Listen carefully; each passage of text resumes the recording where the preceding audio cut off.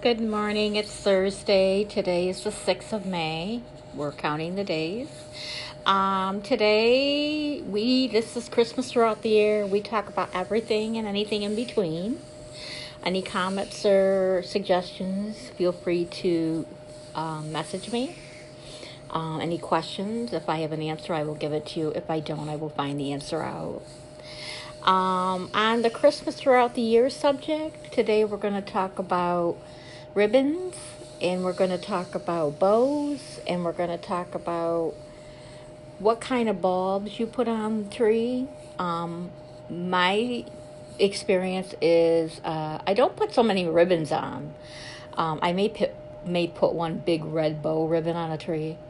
I have artificial now. When the kids were growing up, we used to have real, and we did put ribbons on. The kids liked them, so I got them for the kids.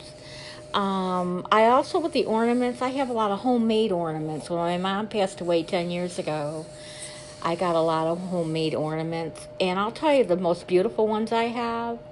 Corning Incorporated, where I have two son-in-laws that work there that are in two different jobs. One's got a higher position than the other, next to the CEO. And the other one, I'm not at liberty to say what he does, but he is at Corning. They're in different. The one that's high up with the CEO is at the home office, but the other one is not. But anyways, for Corning Glass, they made these glass ornaments for Christmas every year, and I collected them. And I bought a whole box of 12 for my mother, the 12 Days of Christmas. They are glass made from Corning Incorporated. They are beautiful. So I ended up getting them back when she passed away. That was one of the things that she put, that her ex-husband, or not her ex-husband, but her second husband that she married, had put on the side for me. He wanted me to have them back. And they are gorgeous. They are just...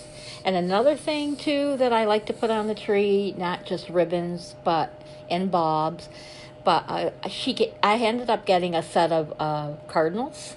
My mother loved cardinals. She'd have a bird feeder out in front of her window and have her coffee every morning at the house and watch the cardinals come to the bird feeder.